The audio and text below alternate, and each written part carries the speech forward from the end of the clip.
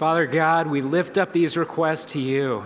We thank you so much that you are a God who hears what to us could sound like chaos, and you hear every voice. The prayers of your people are precious to you.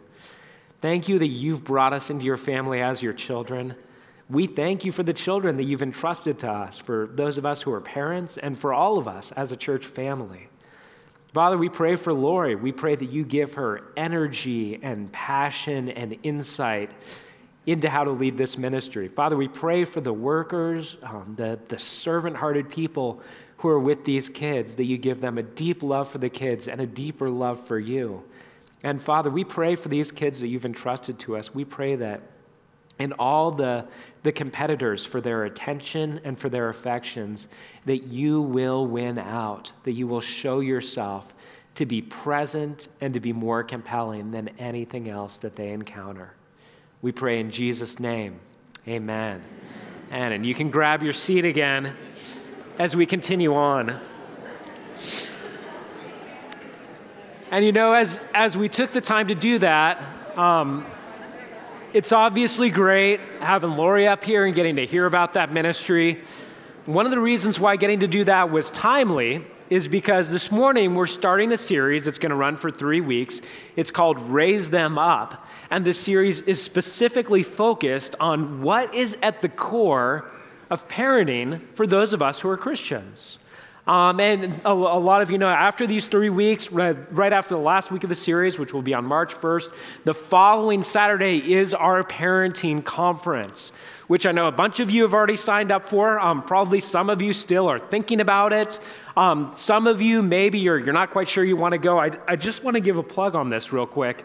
This is going to be such a meaningful time for those of us who have our kids still in the home, for us to look at what God is calling us to do, to get very practical with how we live this out.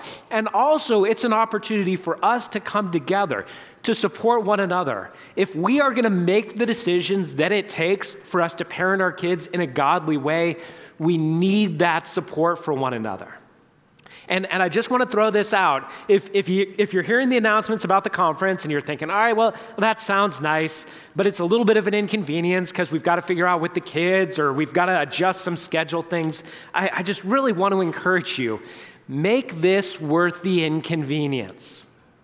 If childcare really is an issue with it, Phil has said, come talk to him, we will help you figure it out. But if you're looking at this and saying, well, that'd be nice, but we're not willing to go to the trouble for this, you will be glad you went to the trouble for this. This is a great thing for us to come together and say, we are going to follow Jesus' lead for us in the difficult area of parenting. And before getting into the passage for this morning, I do just want to say there's probably some of you that are thinking, okay, a parenting series, great, this is what I want, we're in the fire of this, we're in the midst of this is really going to help. And there's probably some of you that are either thinking, well, I don't have kids, or my kids are grown. I guess I've got 3 weeks of just kind of checking my phone during the message or waiting this out. And I want to give you, if right now you're looking at this and saying, all right, this isn't hitting me as directly, I want to give you a couple of things that I want to challenge you to do during these 3 weeks. And the first thing I want to challenge you to is to remember, for those of us who are in the midst of this, who are in the fires of figuring this out, this is such an important thing to talk about that you have the opportunity to support this being focused on for people who are in the fire of it. But the other thing that I want to encourage you to, and really, maybe I'm wrong, I don't think it's going to be difficult for those of you that don't have kids in the home to see validity and application in everything that we're going to be talking about. And the reason is because Christian parenting is not segregated aside from the rest of Christian living. You know who's at the center of Christian parenting? Jesus is. You know who's at the center of Christian living? Jesus is. Everything that we're going to be talking about, well, while it will have some specific applications for those of us who are parents, it's going to be pointing all of us back to the reality of what it looks like for us to live our lives with God as King. And so with that said, I want to invite you to open up to Deuteronomy chapter 6, verses 4 through 9. And so if you have a Bible, Deuteronomy is the 5th book of the Bible, so pretty early on in the Old Testament. If you have a phone and you're just using your phone for your Bible, you can type it in there. And if you don't have either of those, you can look up on the screen and the verses will scroll through as I read them. Deuteronomy chapter 6, verses 4 through 9. Hear, O Israel, the Lord our God, the Lord is one. Love the Lord your God with all your heart and with all your soul and with all your strength. These commandments that I give you today are to be on your hearts. Impress them on your children. Talk about them when you sit at home and when you walk along the road, when you lie down and when you get up. Tie them as symbols on your hands and bind them on your foreheads. Write them on the doorframes of your houses and on your gates. This is God's word. And as we get into this passage, let me just try to get us up to speed of where we are. Moses is speaking these words as the Israelites are getting ready to enter into the promised land. So they were slaves in Egypt. God miraculously broke them free from the Egyptians by showing his wonders through all the plagues. He brought them up to the foot of the Red Sea and then parted it so that they walked through on dry land. Then they wandered in the wilderness, being led by God for 40 years, and now they're ready to enter into the promised land. And as they're ready to enter into the promised land, Moses gives us these verses that we just read. And the reason he's giving us these verses is because Moses is afraid of something. And if you don't like the word afraid, let's just say concerned. Moses has a deep concern. And the fact that this is in the Bible also shows us this is a deep concern of God. This isn't just a random concern of Moses. Moses is going to be talking about all of these things because there's something that he's afraid could happen with the Israelites as they enter into the land. And by the way, I know you don't need to be a parent to deal with fear and concern, but those of you who are parents, do you ever deal with fear and concern of your kids? Yes. Hey, every so often, maybe. Moses has a deep concern of something that could happen as they enter the land. And here's the good news. We don't have to guess what his concern is because he tells us in the verses following what we just read, starting in verse 10 of chapter 6. He says, when the Lord your God brings you into the land he swore to your fathers, to Abraham, Isaac, and Jacob, to give you, a land with large flourishing cities you did not build, houses filled with all kinds of good things you did not provide, wells you did not dig, and vineyards and olive groves you did not plant. Then when you eat and are satisfied, be careful that you do not forget the Lord, who brought you out of Egypt, out of the land of slavery. Did you hear the fear there?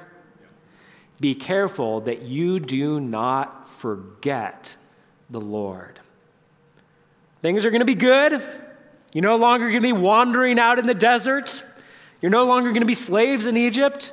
You're not going to be hungry all the time. You're not going to be fighting with enemies all the time. Life is going to be good. And when life is good, Israel, do you know what you're going to be tempted to do? You're going to be tempted to forget about God. And you could look at this and say, how could that possibly happen? I mean, while a generation has gone by, many of the adults at this time were children and saw the parting of the Red Sea. They saw them being led out of slavery in Egypt. They've experienced God providing manna in the desert, and they've experienced him providing water from rocks. How in the world could there be a very real danger that they would forget about God? And yet at the same time, if you've read the history of Israel, did they forget about God? They constantly forgot about God.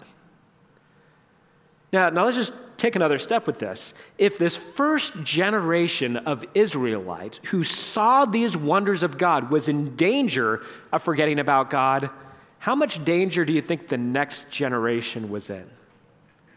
They're just taking mom and dad's word for it that the Red Sea split in half. They're just taking mom and dad's word for it that hailstones came down and that the Nile turned to blood. They didn't see it firsthand. This is a reminder, man, if the Israelites were in danger of forgetting God, this is a reminder to us that every single one of us who's sitting in this room is in danger of forgetting about God. And you might think, not me, no way.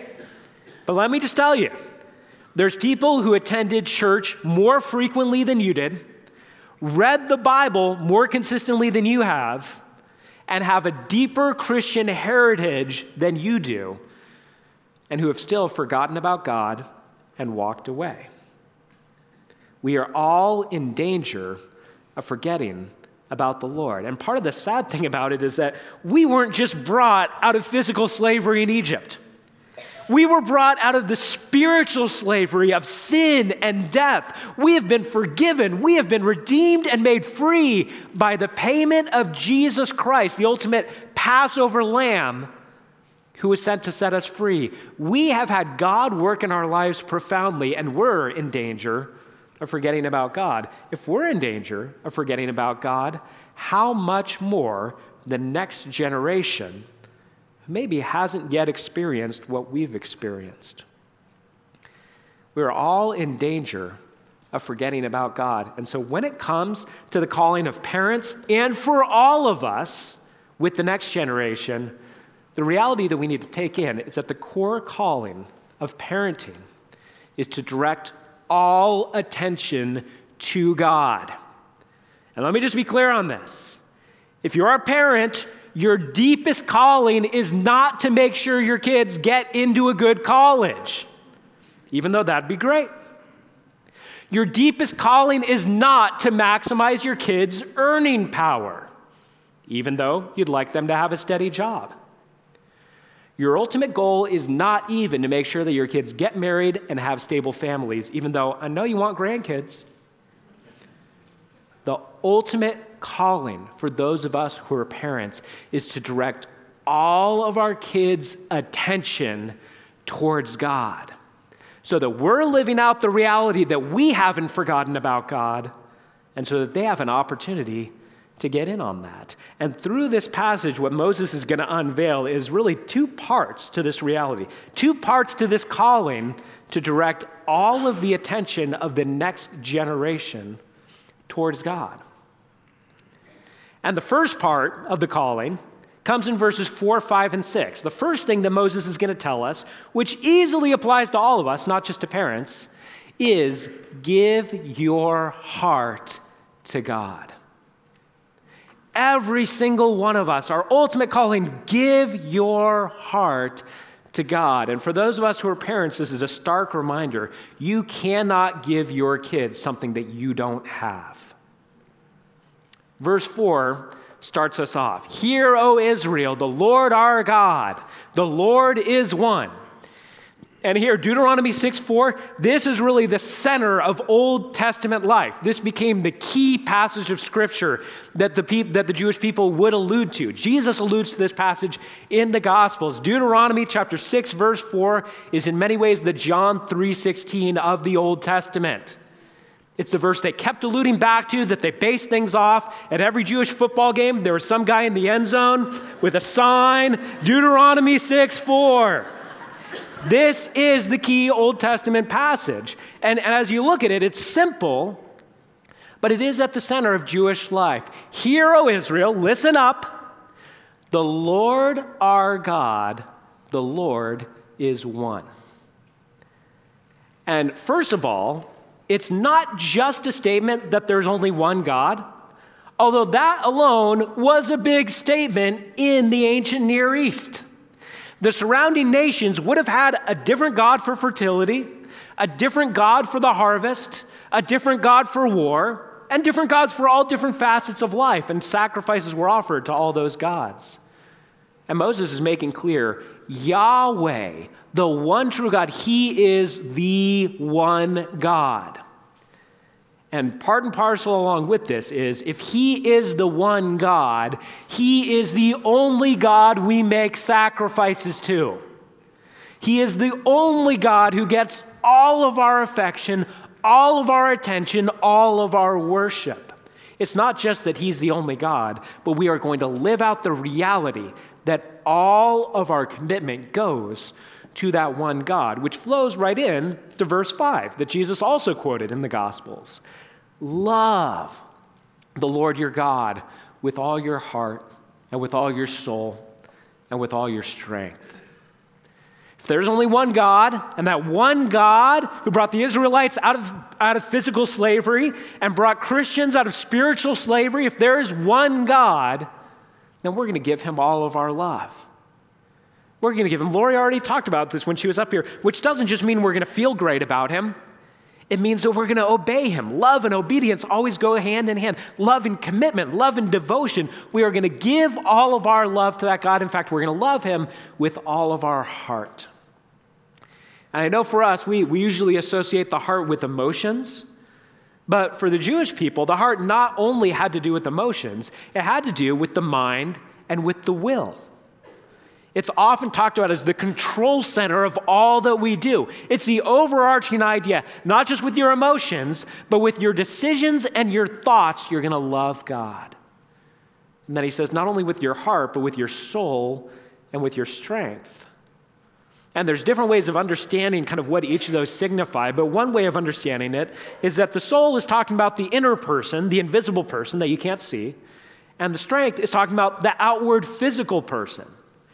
Your inner invisible person, the personality, the thoughts, the affections, all those things, the outer person, the work that you do, the physical activities that you do, inside and outside, you are to love God with all that you have.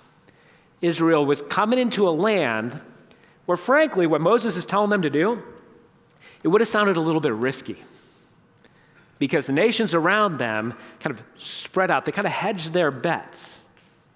Well, we're going to offer some sacrifices to the God of war to make sure we're safe, but let's not neglect the God of fertility because we want children also. And if while that's happening, the God of rain sees us doing that and gets upset, let's offer the God of rain some sacrifices too so that our crops get rain and they end up growing and we have a harvest. The surrounding nations worshiped many gods, and the Israelites are called when you need the harvest, when you need victory in battle, when you need children, whatever's going on, you are bringing all of those requests and all of those sacrifices to the one true God. And so let's just talk about us for a second. We in our culture, because we're in a very secular, kind of materialistic culture, we're not heavily tempted to go and get physical idols and bow down to them. That's not a big temptation in our culture. There would be other cultures around the world where that might be a bigger pull. We're not highly tempted by that, so it's easy for us to think idolatry is a thing of the past. Idolatry is not a thing of the past because one of the signs of an idol is that an idol is something that you make sacrifices to. Now, let me just make it clear. Just because you sacrifice for something doesn't mean that it's an idol. Doesn't mean that you're treating it as a competitor to God. We make sacrifices about all kinds of things. We sacrifice our money for a meal that we want to get. We sacrifice sleep to stay up late with a sick child. We sacrifice a little bit more of our money for our kids to go to a certain school. Whatever it is, we make sacrifices all the time, and that doesn't mean that the things that we're sacrificing for are competitors to God. But here's one of the ways that you can tell that something has become an idol and a competitor to God. It's if you're offering that thing sacrifices that should be offered only to God. It happens in all areas of life. It can happen with your work. Your work can become an idol. It can happen with possessions where they can become idols. But because of what we're focusing on during these weeks, let's just take as a case study parenting. If you're a parent, are you going to have to make sacrifices to be a good parent for your kids? Of course you are. You're going to have to make all kinds of sacrifices. The question is not whether you need to sacrifice to be a good parent. The question is, are you going to sacrifice things to your kids that ultimately belong only to God? Let's just get real personal about this. God, I know that you call us to gather with your people, and you say that it's hugely important that my identity is wrapped up in being part of the people of God, part of the church of Jesus Christ. But God, the sports season includes Sunday. And I don't know for sure, but I think my kid might be the next LeBron James. And I don't want him to miss out on any opportunities to cultivate that. So God, I know what you say about this, but in order to be a good parent, I've got to sacrifice Sunday mornings to make sure my kids can play sports.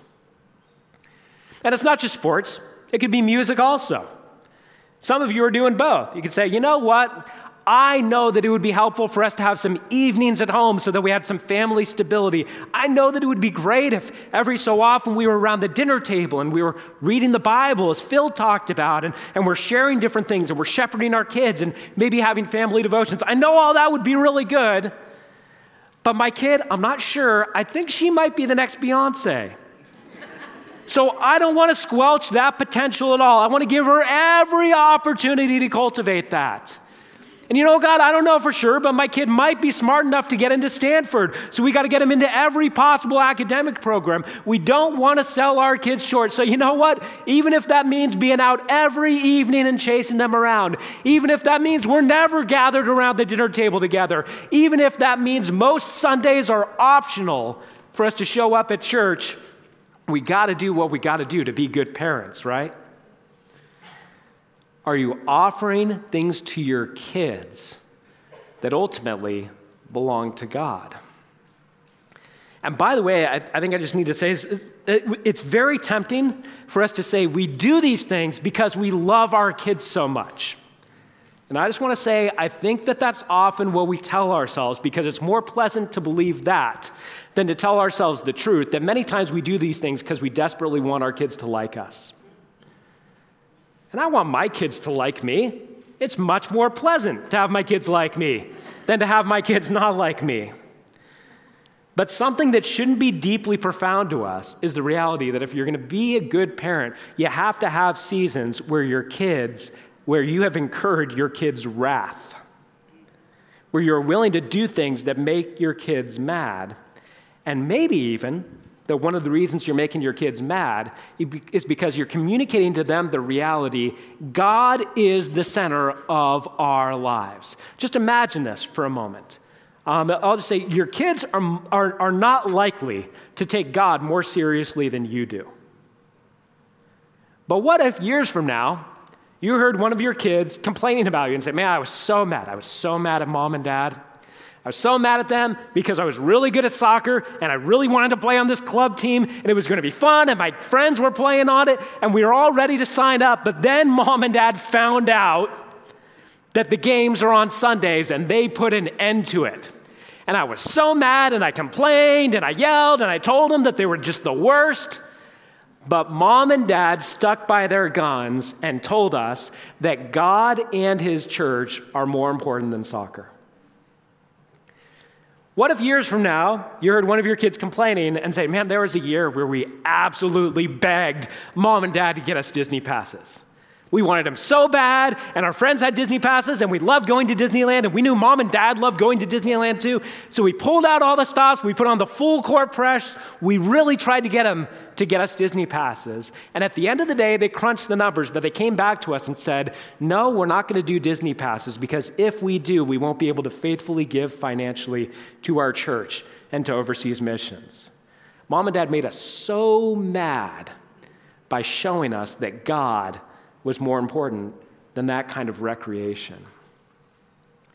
Be willing to incur the wrath of your kids in order to show them that God is at the center. It's very unlikely that your kids are going to take God more seriously than you do.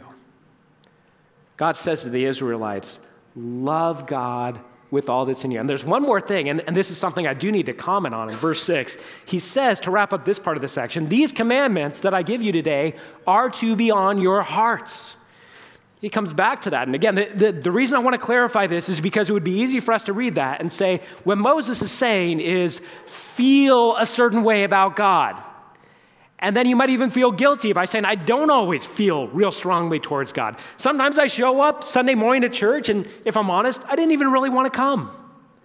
And then we do this time of music, and I'm kind of going through the motions, or I'm not necessarily feeling something real deep, and I'm kind of waiting for it to be over. Sometimes I open up my Bible and try to read it in the mornings, and I'm not really feeling it. In fact, I'd really rather not do it, and I kind of feel guilty that I'm doing something that I don't really want to do. Let me just say, we're living in a culture right now that makes us believe that we are a victim of our feelings and of the whims of our feelings. Emotions are from God. They're not evil. But the emotions are not God himself. And if you walk with Jesus for any length of time, man, there's going to be some Sunday mornings where nothing and no one could drag you away from showing up at church and pouring out your worship to God. And you're going to be all in. You're going to be thinking about how much he's forgiven you. You're going to be overjoyed with his provision for you. It's just going to explode in worship. You're going to have all the feelings right there. And there are also going to be Sunday mornings where it's the last thing that you want to do. There are going to be days where you get up to crack open that Bible or to have a time in prayer, and man, there's nowhere you'd rather be. The TV isn't even a temptation. Nothing else could keep your attention from God because you're so excited about digging into how he's going to speak to you. Then there will also be days where it is the absolute last thing you want to do to crack open the Bible, and you find yourself consistently checking your phone every 4 seconds because of the pull of doing anything else. Here's what I want to say. Don't wait to give your heart to God until you feel like giving your heart to God. Give your heart to God. Love him with all that's in you. He is the one who set you free. He is the one true God. And he is the one that in the end will make every step of faith that you've taken for him worth taking. Give your heart to God because we all belong to him, and because as parents, you can't give your kids something that you don't have. Give your heart to God is part number one. Part number two, in verses 7, 8, and 9, is give God to the next generation. And I wanted to word this specifically. It's not just give God to your children, although for us as parents, this really has very direct application. Our job, a big part of our job as this church, is to make sure we are giving God to the kids who have been entrusted to this church family. They may not yet have experienced him in the way that we have. So we need to do everything that we can to direct their attention to him. And Moses says that in verse 7. He says, impress them. Speaking of the commandments, impress the commandments on your children. And that word impress, it conjures the idea of sort of a stamp or an imprint, that our kids would be marked by the reality of God. Impress these commands on your children. And then he says you should talk about them all the time. Talk about them when you sit at home and when you walk along the road. And in the ancient Near East, guess what? If you weren't sitting at home, you know where you were? You were walking along the road. If you weren't walking along the road, you know where you were? You were sitting at home. You getting the point? All the time, whatever you're doing. Talk about them when you lie down and when you get up. Talk about them at night and at day. If it's not night, it's day. If it's not day, it's night. And I think what Moses is pointing towards is, first of all right, there are going to be times where there's formal teaching, formal instruction for our children. Some of that happens in the context of the church. Some of that may happen at home where you say, we're going to go through a family devotional. Or we're just going to get out the Bible and every night that we're together at dinner or every morning before the kids go off to school, we're just going to read a little bit. We're just going to consistently point them towards the reality of God. And we're going to bring it up not only in formal conversations, but informally also. We're just going to chat about who God is. We're going to chat about the beauty of creation. We're going to give constant reminders of how thankful we are to him. And we pray before meals just to remember that even these things that we think we've provided for ourselves, God has really provided for us. Formally and informally, we're going to talk about God all the time, which in many ways is pointing towards the reality that Moses is saying to the Israelites, make God king of your routine. Now, if we're going to be honest with ourselves, is God really the center of our routines? And some of you right now, maybe you're even hearing some of these things and you're thinking, well, that would be nice. I mean, man, it would be nice, the things that you're talking about, the dinner table conversations, but I don't remember the last time that we were all sitting together around the dinner table. I don't remember the last time that we did that because we have activities every night. Here's what you need to take in. You may need to drop some things from your schedule if God is going to be king of your routine. If your routine is so full that you are not regularly able to spend time with your kids where you are giving them God, then something's got to drop.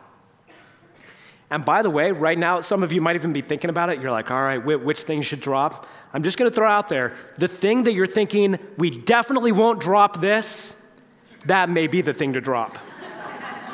Because that thing might just be too important to you.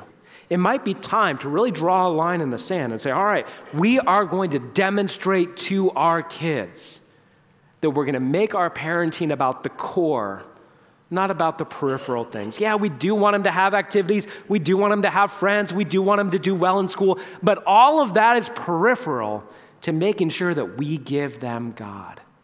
He says, make God king of your routine. And in verses 8 and 9, he also, in a way, says, make God king of your environment. Tie them, once again, the commandments, tie them as symbols on your hands and bind them on your foreheads. Now, Moses is almost certainly speaking metaphorically here, but some of you know the Jews actually, centuries later, literally started doing this. They created something called phylacteries, which are these small boxes that contain scripture inside of them, and they would tie them to their hands and to their foreheads. In fact, sometimes on Jewish holidays, you'll still see people doing this. But the idea behind this is not necessarily, I don't think that God was upset that they did this literally, but the idea behind this is that it's near your head because God's commands are always on your mind. It's near your hand because it's driving all the activities, all the work of your hands. Everything that you're doing is surrounded by this. And not only that, in verse 9, he says, write them on the doorframes of your houses and on your gates. And the Jews, once again, centuries later, did this literally again. They created something called a mezuzah, which is just a small lintel that they'd put on their doorframe that would contain scripture inside of this. Many Jewish households still have this today. The idea was that in your surroundings, make God king. Have reminders even in your home. Have reminders in your physical space. Think about the art that's up on your wall. Think about the pictures. Think about the kids' bedrooms. Think about where the Bibles are stored. Think about the way that you're using your space to point your kids toward the reality of God. Everything that you do, you want your kids to be thinking about God. So work it into your schedules. And you know what? Sometimes that might mean just having regular times that you're reading the Bible with your kids. And if you're intimidated to sort of comment on it also, you know what? Just reading it is getting them God's word. And if you're nervous about what to do next, go on Amazon and search for any of 6,000 great family devotionals. Choose one. Start with something. For us in our family, we consistently have looked at dinner time and bedtime as key times with our kids. Dinner time, when we're gathered around, sometimes we'll read scripture, sometimes we'll read from a catechism or a devotional, sometimes we'll just talk. And then bedtime is always a time of prayer and reflection on the day. Use key times with your kids. And part of what I want to encourage you with, because part of this is us making this our own, is to recognize, man, parenting is like trench warfare. I mean, parenting is not flashy. You don't get quick results in what you do. You're chipping away. You're chipping away. You're sowing seeds. You're waiting for the harvest. You don't know what's working. You're throwing out the scripture to your kids. You're talking to them about your life. You're talking to them about the ways that God has been at work, and you just don't know what's sticking. You don't know what's working. You involve them in the activities of the church so that they're around other believers also. You just don't always know what's happening, and sometimes you go years and years, and you're not sure what's sinking in. But I just also want to encourage you, a lot of times then you get glimpses. God is merciful enough, he gives you glimpses of the fact that these things are hitting home. And right around Christmas time, God blessed us with a glimpse that just really encouraged our hearts. And we were up in Oregon around Karina's side of the family. And when we were there, Karina's dad led us. It was around Christmas time, so he led us in a time of reflecting on the last year and just talking about what we're thankful to God about. And so the adults all started sharing and shared some different things, and then the kids started sharing. And our 12-year-old son, Jack, decided to say something. And for those of you who don't know, we've lived down here in California for about a little over 8 years now. And before that, for 8 years, we lived right up there in Oregon. And so Matt and Jack, our two oldest, grew up. Their opening years were right around their grandparents, which was awesome. And when we left to come down here, it was difficult. And Jack said, I have something to say. And he said, when we moved to California from here, it was really sad. And he said, but I really feel like God called us to go there. It was just one of those moments where you're like, nobody say anything. Nobody, oh my gosh. It was, and I joke about it a little bit, but man, it was such a profound moment. This was not, nobody was feeding him a line. Nobody was telling him he wasn't imitating something. And here's the deal. I don't know what made that reality happen. I can't point back to one conversation or one bedtime thing or one scripture reading or one sermon or anything like that. Somewhere along the line, something stuck on the wall with him. And his grid for reality now is that following God's calling for us is more important than staying comfortable in life. God gives you the glimpses that the sowing that you're doing is going to bring a harvest. And I wish I could say it was a guaranteed harvest. I wish I could say that I have full assurance that all my kids will love Jesus for their whole lives. Man, I pray for that, and I hope that that's the reality. There's not a guarantee in this. And some of you who have adult kids, you've experienced the grief of the fact that your kids aren't walking with Jesus. And sometimes you look back and you feel like, well, maybe that's my fault, with regrets. And sometimes you say, I don't think it's my fault. I try to do good things. Well, we can't sort all of that out. Our kids are not guaranteed to love Jesus just because we do. And they're not guaranteed to love Jesus just because we've done all we can to give them God. But if the next generation if we want to give them a chance, their best chance, we've got to first of all give our hearts to God. And then secondly, we've got to give God to them. And I know I said this before, man, if you're not a parent at all, this still absolutely has application to you, because maybe as you're hearing this, you're thinking, you know what? I have oriented my routine and my money and my schedule around other things, and it's time to bring it back to the idea that God is at the center. And maybe for some of you, the application of this is very specific to parenting, and that you're looking at this message and saying it's time to make some changes. Here's what we're going to do for the last part of the service, and this is something that we've done before, but it's been a little while. In a minute, I'm going to ask some of you to just stand where you are, to not come forward, but just stand where you are. And I'm going to invite you to stand if you feel like, you know what, there's something God is calling me to do in response to this, and I want to do it. And maybe that's as simple as just saying, you know what, I've really given my affections to other things. I want to bring my full love to God. Maybe it has to do with the fact that you're looking at your parenting and you're saying, you know what, we do need to drop some things. And we're overwhelmed and we're not sure what it is, but we just need to make a decision. Things aren't bad with our kids, but man, we want to really be all in. And so it's going to be an opportunity for you to stand and say, I'm all in. And for some of you, it might be even more specific, where you know right now, God has made it clear to you, I know exactly what we're supposed to do, but man, I'm daunted about doing it. And when you stand, here's what's going to happen. When you stand, some people who are around you, I'm just going to invite them, gather around you, put a hand on the shoulder, put a hand around you, and just pray for you, because you are taking a step of faith saying, I'm ready to respond to what God is saying to me now. So I'm going to ask right now, if you feel like God is calling you to respond in some way to this message, go ahead and stand where you are as we get ready to do this. And as you stand, I'm going to invite people around you to gather around you. So if you feel like God is moving in some way, go ahead and stand where you are, and we'll move into this time.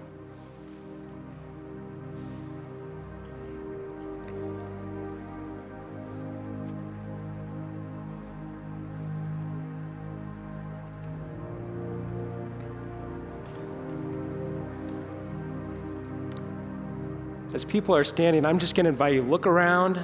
If there's somebody near you, I'm going to invite you to just move towards them. You can go ahead and stand, move towards the people who are standing. If you're nowhere near somebody, you can just pray where you are. But please do that now. If somebody's standing, man, that's a step of faith. That's courageous. We want to gather around them as the body of Christ and pray. And so just do that now. Don't wait for me on this. Gather around them, begin to pray. You don't know the whole story, but you know God's at work. And after a couple minutes, I'll close our time in prayer.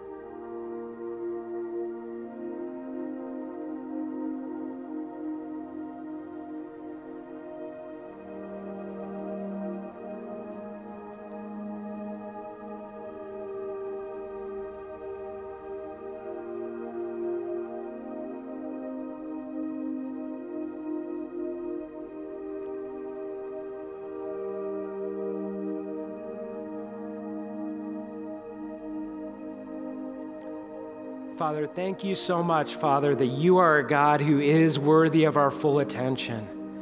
Thank you that you are a God who's shown yourself to be faithful.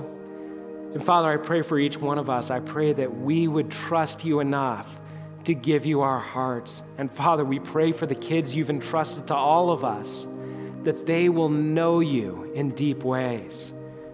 I pray for those who have stood, and I pray that you lead them through affirmation that you are with them in what you're calling them to do. I pray that you do that through the power of your Spirit and through the power of the brothers and sisters that have physically demonstrated that. I pray that you give them courage, and Father, I pray that you give them glimpses of ways that you are at work through their faithfulness. We lift all of us up before you, Father, in the name of our Lord Jesus Christ. Amen. Amen. Thank you so much for being here this morning.